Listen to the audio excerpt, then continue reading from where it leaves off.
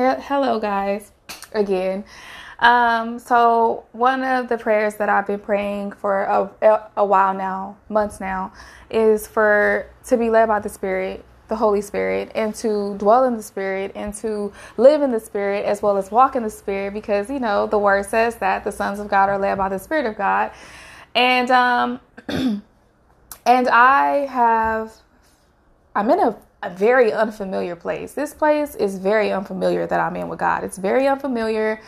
Some days it's not really comfortable. And I say that because it's something that I've asked for, but just be prepared that when you ask the Holy Spirit to train you and teach you to live in the Spirit as well as walk in the Spirit, and when you're training him, when you're asking him to train you, just in making living in the Spirit a part of your lifestyle.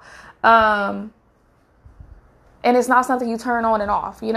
When you're making that a part of your lifestyle, when the Holy Spirit is training you and you're in the school of the Holy Spirit, be prepared to die to the flesh. I mean, you're going to die to the flesh. I'm just going to be completely honest with you.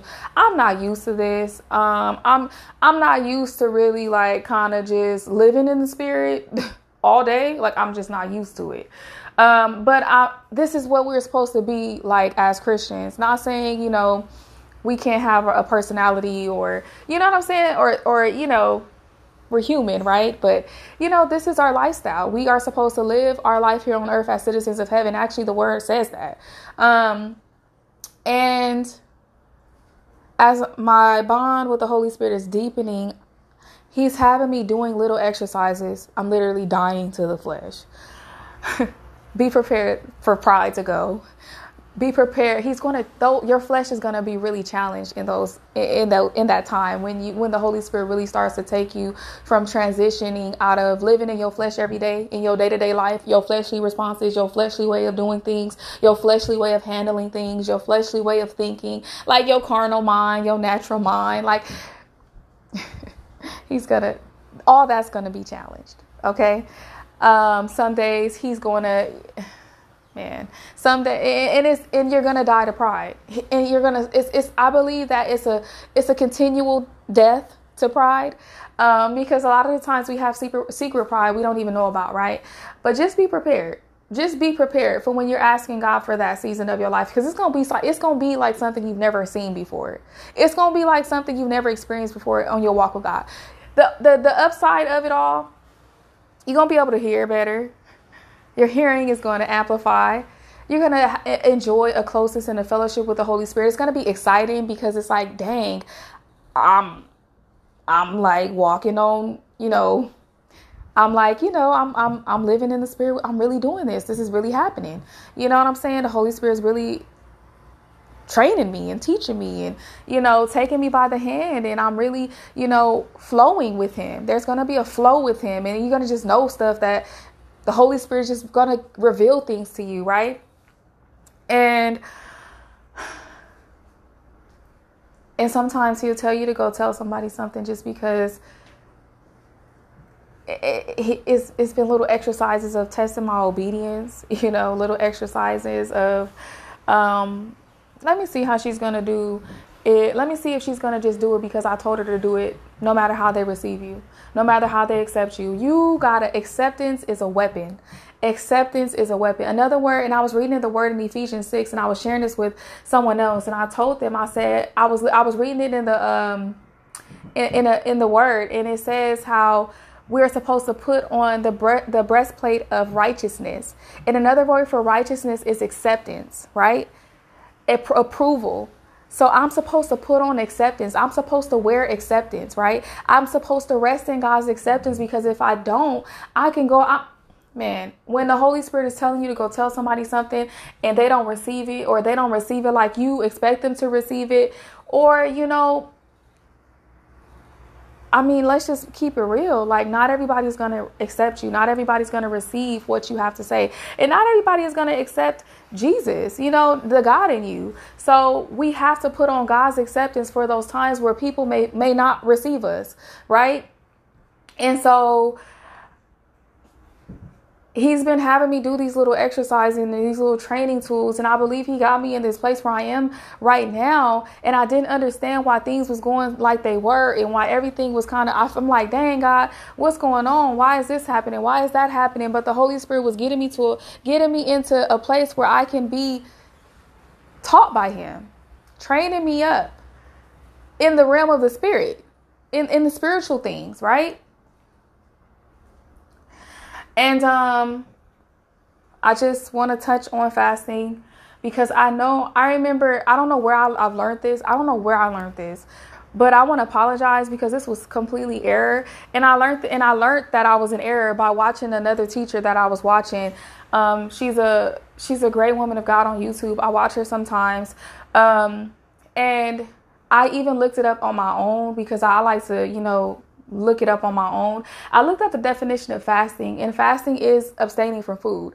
She said this in the video in one of her teachings, and I went and I looked it up for myself, and that is true.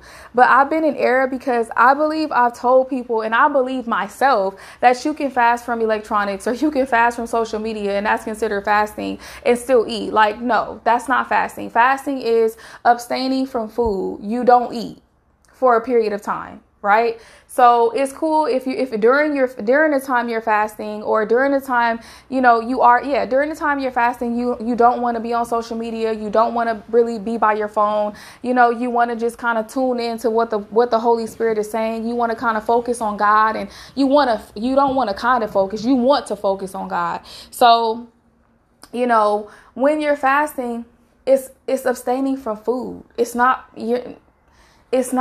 getting off social media. And I mean, granted, do those things while you're fasting, but I mean, it's really pushing away the plate, like they say, like she said in her teaching. And I apologize. Anybody out there, I told you could fast from social media or fast from your phone. No, you need to fasting. You push away your plate, and you focus on the Lord. You focus on God. You know what I'm saying? You make sure that you're focusing in on him. And that's what fasting is. You're not eating. So I just wanted to, repent for that, because I'm like, I was in error. I know I've said that a few times, and I believe that. I don't even know where I got that from. Even in the Bible, they wasn't fasting from electronics. I mean, granted, electronics probably wasn't around then, but it's fasting. Even the definition on like Webster Dictionary, it's fasting means you abstain from eating food. So that's what fasting is, and that's what you do while you're fasting. And I prefer not to have anything of the world on me while I'm fasting. So I don't even have social media anyway. So that's already out. I prefer, if I am on my phone, I'm only looking up scriptures. I'm only reading the word. I'm not trying to have conversation like that. That's what I do when I'm fasting. And I stay away from people that be liking to complain too. Like, man, I'll be like, Lord Jesus. And I didn't really realize it until, and it's like your sensitivity to the Holy Spirit is heightened, and it's like you noticing things, and it's just like, ooh, I can't engage in that conversation, not like that, but I just don't want to be a part of that, So yeah, so just be prepared. Like, be prepared when you asking God for these things, because He's going to bring you into a place, and it's going to be very unfamiliar, and you're gonna be like, dang. But I asked for this, but it's uncomfortable, but it's something that must be done, because, we have to learn how to do this. We have to learn how to be one with the Holy Spirit. We have to let Him teach us and let Him train us, and I just wanted you guys to just know that, there is a school of the Holy Spirit. He's still schooling us. He's still teaching us today. Amen.